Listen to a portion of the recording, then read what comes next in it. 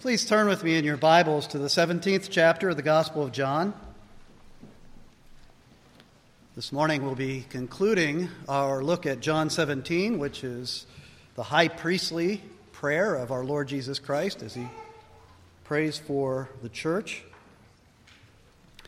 Actually, after this week, we'll be taking a break for a while from John's Gospel. We've been working our way through John's Gospel for many months, but for the fall, we're going to take a break and look at some themes in the book of Proverbs. And then early next year, we'll get back to the Gospel of John. This morning, I'll be reading verses 20 through 26. Please give your attention to God's Word. I do not ask for these only, but also for those who will believe in me through their word, that they may all be one, just as you, Father, are in me and I in you, that they also may be in us, so that the world may believe that you have sent me. The glory that you have given me, I have given to them, that they may be one even as we are one. I and them and you and me, that they may become perfectly one, so that the world may know that you sent me and loved them even as you loved me. Father, I desire that they also, whom you have given me, may be with me where I am, to see my glory that you have given me because you loved me before the foundation of the world. O righteous Father, even though the world does not know you, I know you, and these know that you have sent me. I made known to them your name, and I will continue to make it known, that the love with which you have loved me may be in them, and I in them. When we began this study of this long prayer, longest prayer that is recorded by Jesus himself here in John 17, when we began, I mentioned that one of the great values of this prayer is that it's a window into the very heart of our Lord and Savior, Jesus Christ. By studying this prayer together, what we have seen are the things that he cares most about. Things that he's passionate about. Things that are priorities for him. And it's also a glimpse into how he prays for the church today, because as he is ascended to the right hand of the Father, the Scriptures tell us he is interceding for his church even as we speak. And these are the kinds of prayers that he prays for us, his church, his redeemed people. A couple of days ago, I had a meeting with a fellow pastor who's a friend of mine. And as we were walking out of the restaurant, walking across the parking lot towards our cars, he said to me, "Oh, I forgot to ask you, what's one thing that I could pray for your church?" I was kind of astounded how flabbergasted I was by the request. I mean, he wanted one prayer request on behalf of Oakwood Church. And I went through this immediately, started going through this long list of things I pray for their church. I was thinking, what would be the one thing that would ask another pastor to pray for our church? Well, I went back to my office later. I kind of stumbled over that question and answered it. But then I went back to my office later and I dug into this passage again, trying to prepare for this morning's study. And I was really struck by how Jesus really answers the question here at the end of chapter 17, doesn't he? The one thing that he prays for his church. That's really who he's talking about here. He says, remember at the beginning of the prayer, the first 5 verses, he prays for himself. And then the middle section of this prayer is where he prays for his disciples, the apostles, the 11 that were with him. And then in these last 7 verses, he looks into the future and he prays for the church. This is how he describes it. He says he prays for those who will believe in him through their word. In other words, the word of the apostles. Those who believe the gospel. Those who believe the apostolic witness. He prays for you. You, by name, I'm sure, in his mind. He didn't actually name you in the prayer, but in his mind, he was able, the Son of God, to look into the future and see you and pray this prayer for you and for this church and every true church. And what does he ask for? That they may be one.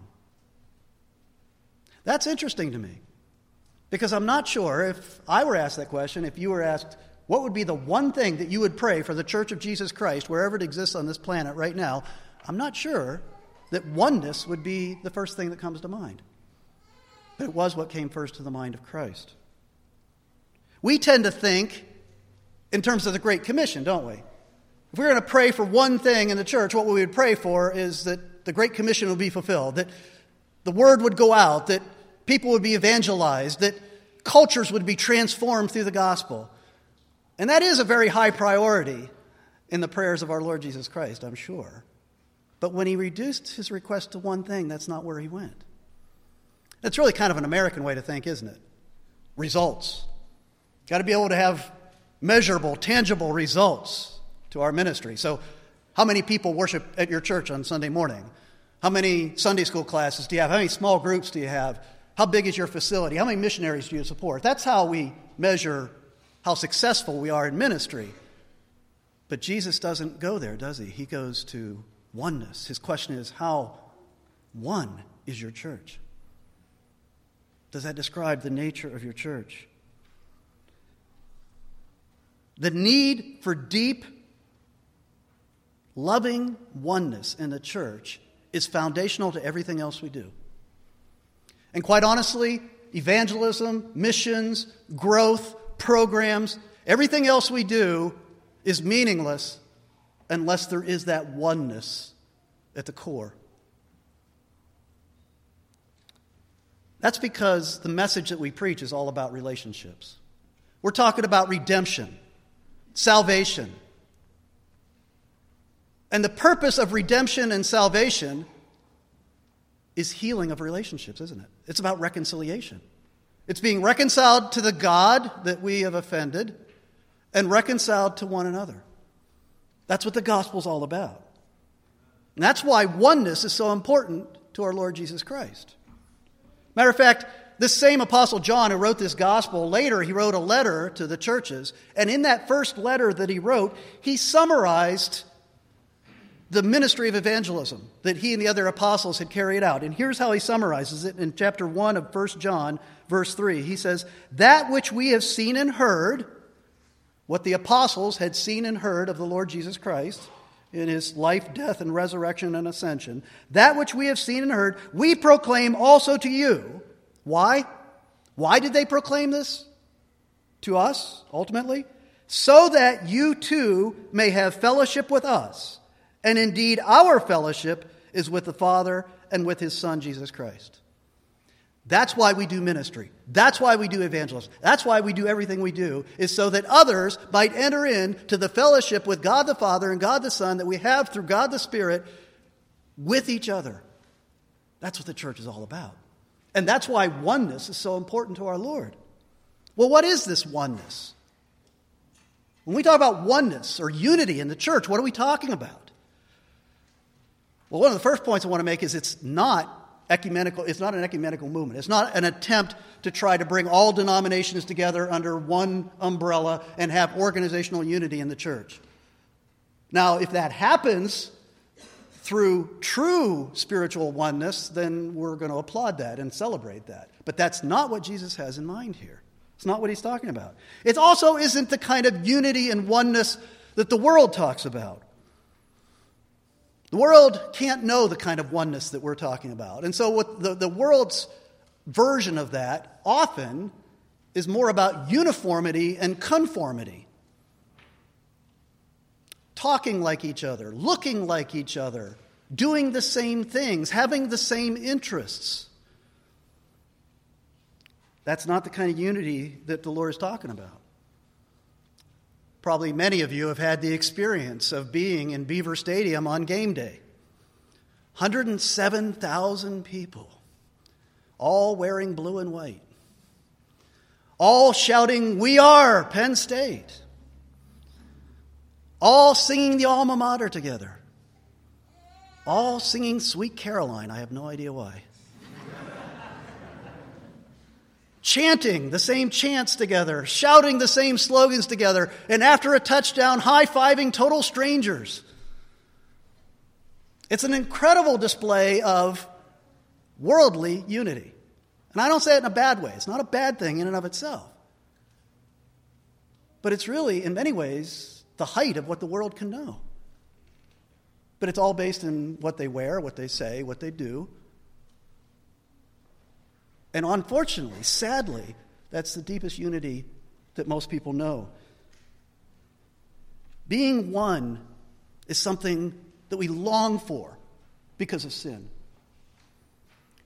When we go to sporting events, when we go to arts and entertainment events, when we go to community events, arts fairs, parades downtown, when we try to come together, the reason that is such an exciting, enthralling experience for us, at a concert, a music concert, when people are all singing the same lyrics together to the song and shouting praises to the artists up on the stage, it's because it scratches an itch in our soul. We long for it. But sadly, that's about the depth of what we ever experience. And as soon as we leave the event, it dissipates. It blows away like the dust.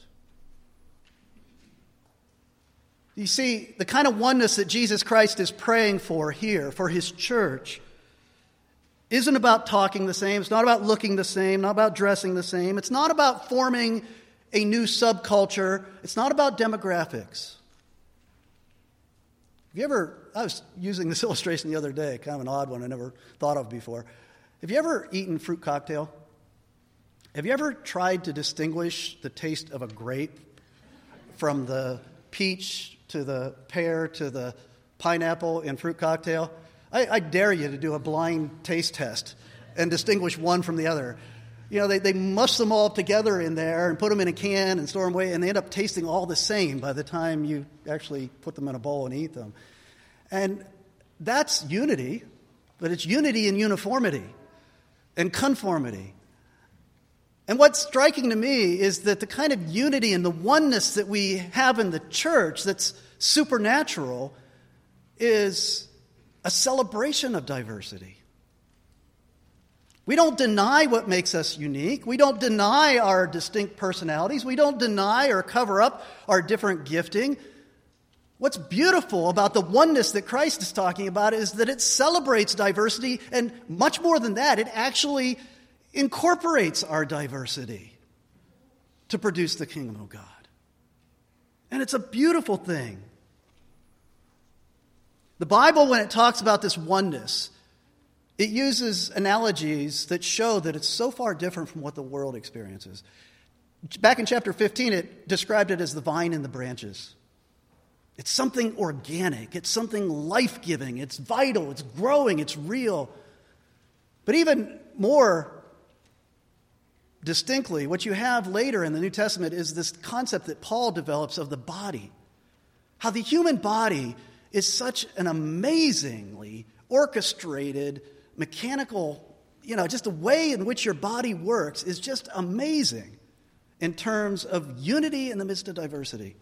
And Paul just rejoices in that every different part, and the parts of the body are radically different from one another, yet they're all brought together into this kind of oneness that Paul is talking about that is produced by the head. Because it's the head that gives a common will and a common purpose and a common integration to everything the body does. And so he says the head is Jesus Christ. That as we are in Christ, all of our diversity gets brought together into the kind of oneness he's talking about, which is a oneness of purpose, a oneness of life, a oneness of worldview, a oneness of passion, desire that we have in Christ. The other analogy that Scripture uses is the family. And Jesus actually keeps emphasizing that in these chapters we've been looking at. His relationship to the Father as the Son is such an overriding theme. And so when you think of the Father, Son, and the Holy Spirit, it's put in terms of a family. And what binds a family together? It's not genetics. It's a commitment, a committed love to one another, that you're going to be there for each other no matter what. And we're talking about a healthy family, and I know those are few and far between these days. But in a good, healthy family, it's a committed love combined with deeply shared experiences, both good and bad. If you're committed to one another like a family commitment, and you go through the kind of ups and downs, trials and joys that a good family goes through, it bonds you. And even the world has a concept of that. That concept of family, it's amazing. They keep trying to redefine it, but they still need that concept of family because that concept is so important to us. We need that kind of oneness with other people. Well, what is the basis of this supernatural oneness that we're talking about, this unworldly oneness? Well, the basis of there's basically three things that Jesus alludes to here that are the basis of this oneness. The first one is truth. Our oneness is based in truth. Jesus says that those who make up the church are those who believe in him through their word. And the there he's referring to are the apostles. In other words, the apostolic witness. What did the apostles teach? The apostles taught that the Old Testament is the revealed Word of God, and that the Old Testament pointed to Jesus Christ. The apostles taught, what Jesus said, what Jesus did, and they reported on his death, his resurrection from the dead, and his ascension to the right hand of the Father in heaven. And then the apostles would go on from that point to interpret all of that and explain it all and to spell out all the details of the gospel. That's the apostolic witness. This is the apostolic witness. And so unity is in the truth. It's in what the apostles affirmed. The church is built upon the foundation of the prophets of the Old Testament, the prophets of the New Testament, the apostles, the Word of God. I have all my life heard a phrase that has troubled me. The phrase is, doctrine divides. And I understand where the phrase came from. It's due to the fact that we see tens of thousands of different denominations out there in the world because we can't agree on what the Bible teaches. Or many of those denominations because they reject the Bible. But the problem with that phrase is that the Bible is doctrine. This is doctrine from the first page to the last one. And so what you're saying is that the Bible divides. And that's absolutely untrue. The Bible is doctrine. The Bible is the source of our worldview. The Bible is what we know about God. The Bible is what we know about sin and righteousness. The Bible is where we get our ethics. The Bible is where we get our values. The Bible is where we know what history means and what the future means. The Bible is how we know God. And it's doctrine from page 1 to the last page. C.S. Lewis, in his testimony of how he went from being an atheist, an agnostic, an atheist, to becoming a Christian, one thing he says, one of the most powerful witnesses that he had to the truth of the Christian faith, is that when he went back to read the Christian scholars of all the ages and read men like Augustine and Aquinas and Luther, what struck him wasn't how many differences they had in what they believed and how they interpreted the word, but how profound were their agreements. It was amazing. And I'm sure you've had that same experience too.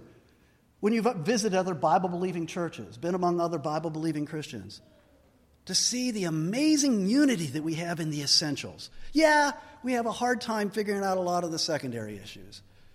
And we don't handle it very well at times. But the Scriptures are abundantly clear in the essentials that tie us together and make us one. The unity that we have is in the truth. And real oneness is only damaged when we respond to our different interpretations of the Word in a sinful way. That's when our oneness is damaged. We're going to have differences in our interpretation of Scriptures because we see through the glass darkly until Christ comes again. The question is, how do we handle those differences? But when a church tries to avoid or water down its doctrine in an attempt to be more unified, and it's always been the case when that's been attempted, what they end up with is a very shallow and very worldly unity. And quite honestly, some churches are only held together by some vague concept of tolerance. That's the only thing that keeps them together. And it's no different than the unity that the world has. And it's not the kind of oneness that Christ is describing here. A few weeks ago, the leadership of the men's group that meets for a Bible study on Tuesday morning asked me to teach on the end times for 2 weeks, 2 hours, to give an overview of the end times. I don't know why I said yes to that, but I attempted to start the study last week. I'll finish this Tuesday morning. But, as I was preparing that, and I'm working through all the different interpretations that Bible-believing Christians have about end times, again, I was struck by how much we agree on. Yes, there are some details we disagree on, but the essentials we do agree on if we believe the Scriptures. And the other thing is, it's such a shame that, especially in our circles, we avoid teachings like the end times because we don't want to fight with each other. And that's not how we handle our differences. The way we should handle those kind of doctrinal differences is to study them together in love. Because the end times teaching is our blessed hope. We are to be focused on the second coming of Christ every day of our lives. It's what we're to be living for. And so we should be digging deep into it. And yes, it's difficult to understand. It's hard going in terms of scriptural teaching. But what the Lord wants from us is not to avoid it, but to dig into it, but to do it with love for one another and respect for one another and humility. Because not only do we learn a lot about the end times, but we learn a lot about how to get along with one another, which is also extremely valuable. So that's the first basis of our unity, or that oneness that Christ prays for, is it's the truth. We are going to be one in submission to the truth as he has revealed it. Second basis of oneness is the very nature of God. And he alludes to this, and this is kind of hard to understand in what he says here in the prayer. But in verse 21, he says, he prays that they, the church, we, might all be one, just as you, Father, are in me, and I in you, and they also may be in us. In verse 22, he tells us the Father has given believers glory that they may be one even as we are one, he says. In verse 26, he says that the love with which you have loved me may be in them and I in them. He's tying together the unity that we have with each other, you and I have with each other as believers in Christ. He's tying that to the unity, the oneness that there is between the Father and the Son and the Holy Spirit. He's saying in some real sense that in salvation we participate in the oneness between the Father, Son, and Spirit. And that the oneness, the perfect oneness, the eternal oneness between the Father, Son, and Holy Spirit is the model for the oneness in the church. And it's a source of the oneness in the church. I mean, think about it. Only Christianity teaches that God is three persons in one God. Only Christianity teaches that. All other religions either teach that God is impersonal, in other words, he's a force, an impersonal force, or that he's unipersonal, he's one person. Only Christianity teaches that he's three persons in one God. To me, that's a testimony to the truth of it, because I can't imagine a man ever coming up with that idea. But it speaks to the fact he's so far beyond our understanding.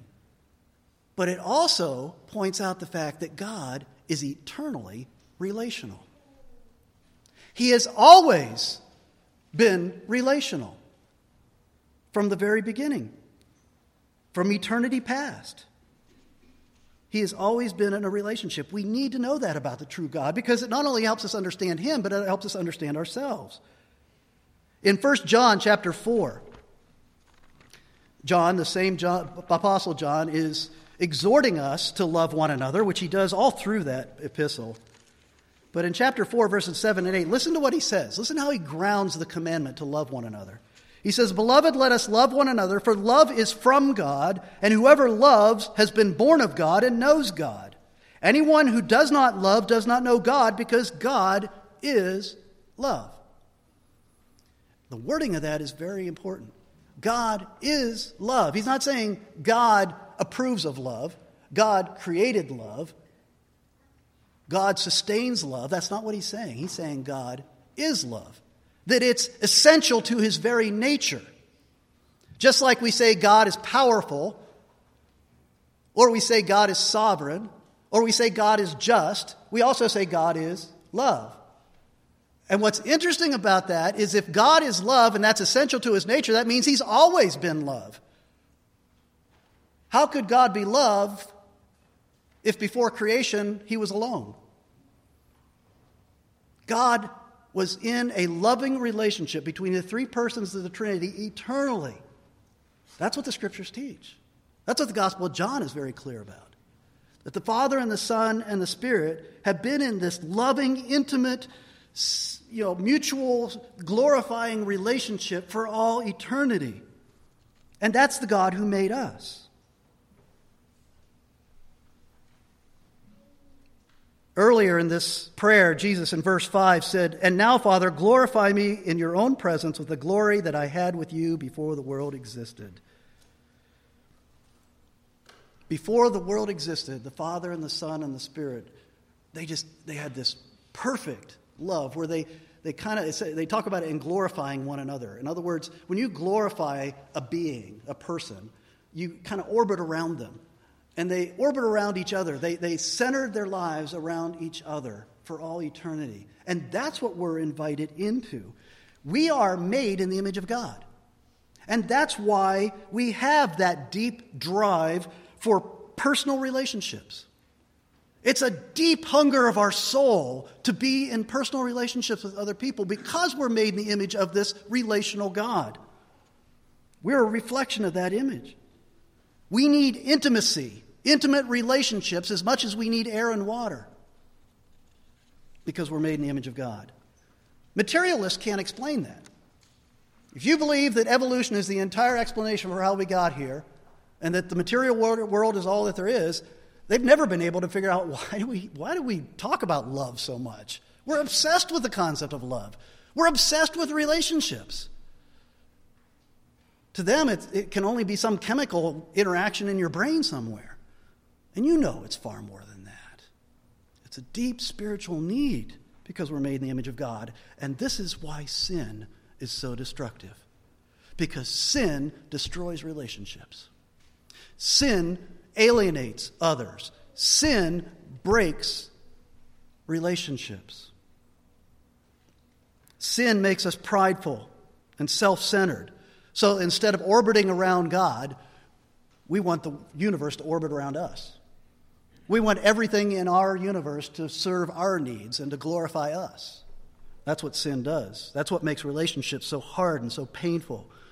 Adam and Eve, at first, when they were first created, they glorified God. They revolved. They orbited around God. But then Satan tempted them to become as gods, to become the center of their own universe, to run their own lives, to seek their own ends. And they sinned. And that sin alienated them from God and alienated them from each other and destroyed the very fabric of creation that God had made.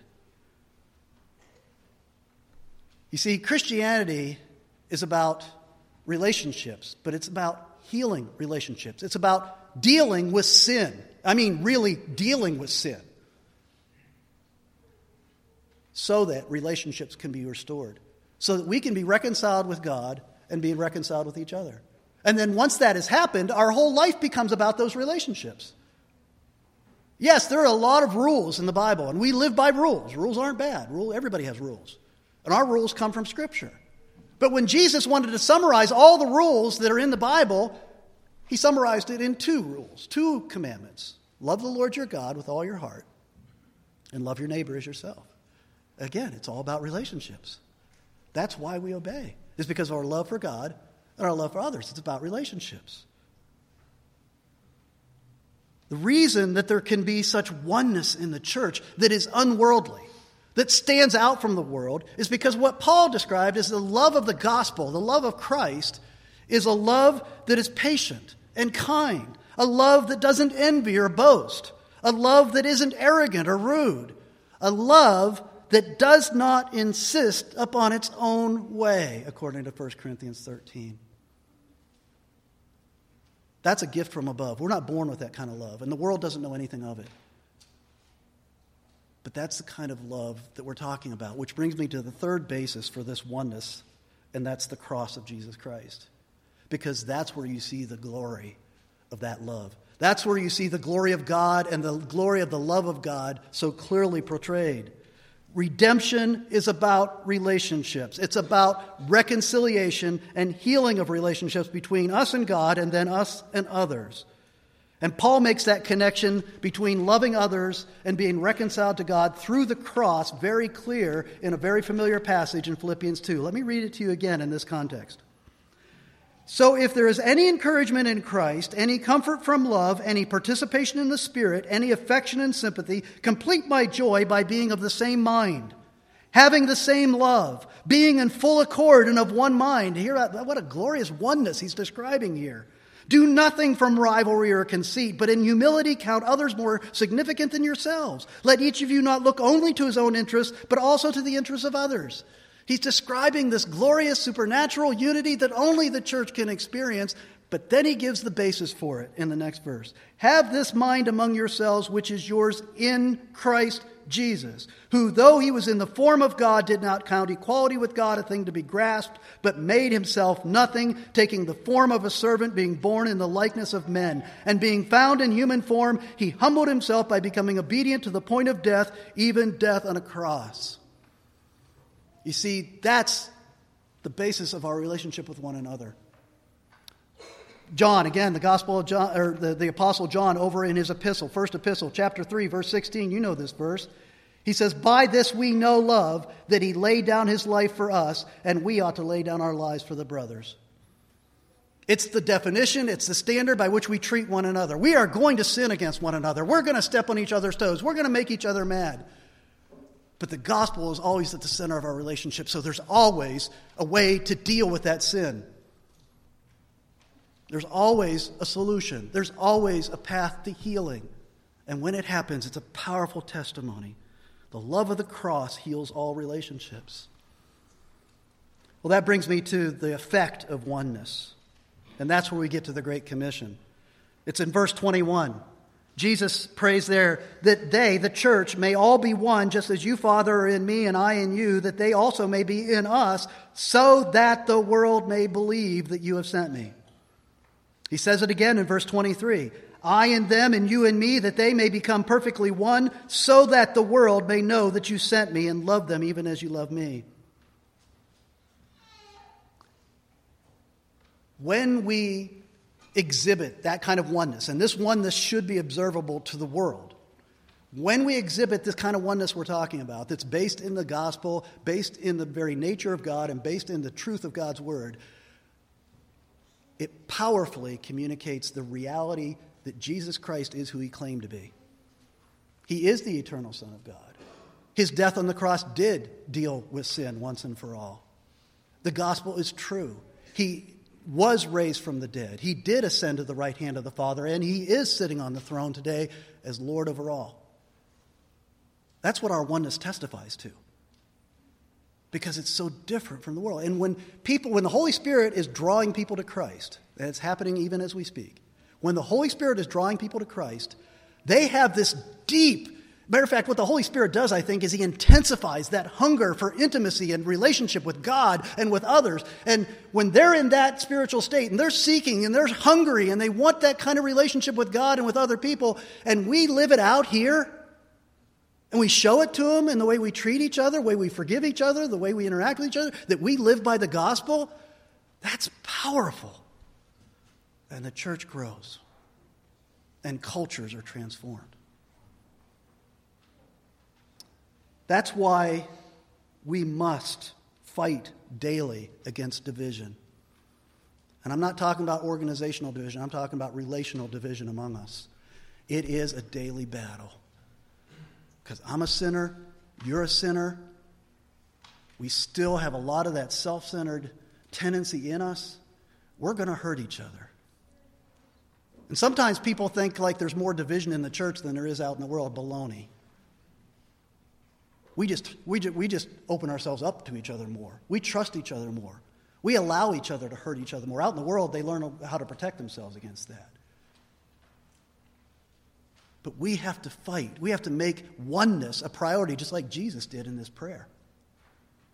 And we should not even worry about reaching our community for Christ, or growing the church, or expanding the building, or getting new programs in our ministry. We shouldn't worry about any of that until we have the kind of oneness that draws people to Christ that he's describing here. What a healthy body has. The Puritan Thomas Manton said, "Divisions in the church breed atheism in the world." It's because when we're divided, when we don't deal with our offenses against one another in the gospel, it basically hides the gospel. Matter of fact, it makes the gospel distasteful. It makes us look like hypocrites. And why should they believe us if we act just like the world when we offend one another? You know what? Divisions in the church waste resources in the church. It wastes time in the church. And believe me, I'm speaking from the perspective who's been in church leadership for a quarter of a century. And I'll tell you, after all that time, I'm terrified of division in the church. And I say that probably, I need to repent of that somewhat. I shouldn't be so fearful about it. But I've seen what it does to churches. I've seen what it does to the witness of the church.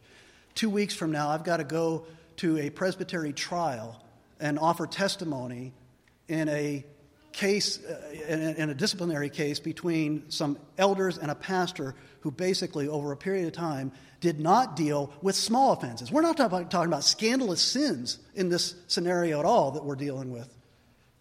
We're talking about sins, ordinary, everyday sins, the kind of sins you and I commit against each other all the time. The problem is they weren't dealt with in the gospel. They built up over time. They accumulated these wounds, accumulated this baggage, and then trust broke down, and then real conflict began, and it still has not been dealt with biblically in the gospel, and so now we've got to go to trial. And I've got to spend 2 weeks preparing to give testimony for all of my awareness of what went on. That's a waste of resources. That's a waste of time for the kingdom. And I know for a fact that this church that is affected by this has been paralyzed and basically incapacitated in many ways because of this division among its leadership. You've seen it. You've seen it all around the church. We need to pray like Jesus prays for the oneness of our church. We need to protect the oneness of this church. We need to make it a priority that we seek this oneness as a foundational quality of this church, because the gospel is about reconciled relationships. Jesus prays this prayer for this church and all true churches today, that we would be one, with a supernatural oneness that is based in the truth of his word, based in the very nature of God, and based in the cross of Jesus Christ. The kind of oneness that draws people who are hurting and broken and seeking a relationship with God and other people. Do you notice how Jesus ends his prayer in verse 24? He's dreaming of the future. He's looking now beyond the church of all ages up until his second coming to what happens after the second coming. He says in verse 24, I desire that they also, the church, whom you have given me, may be with me where I am to see my glory.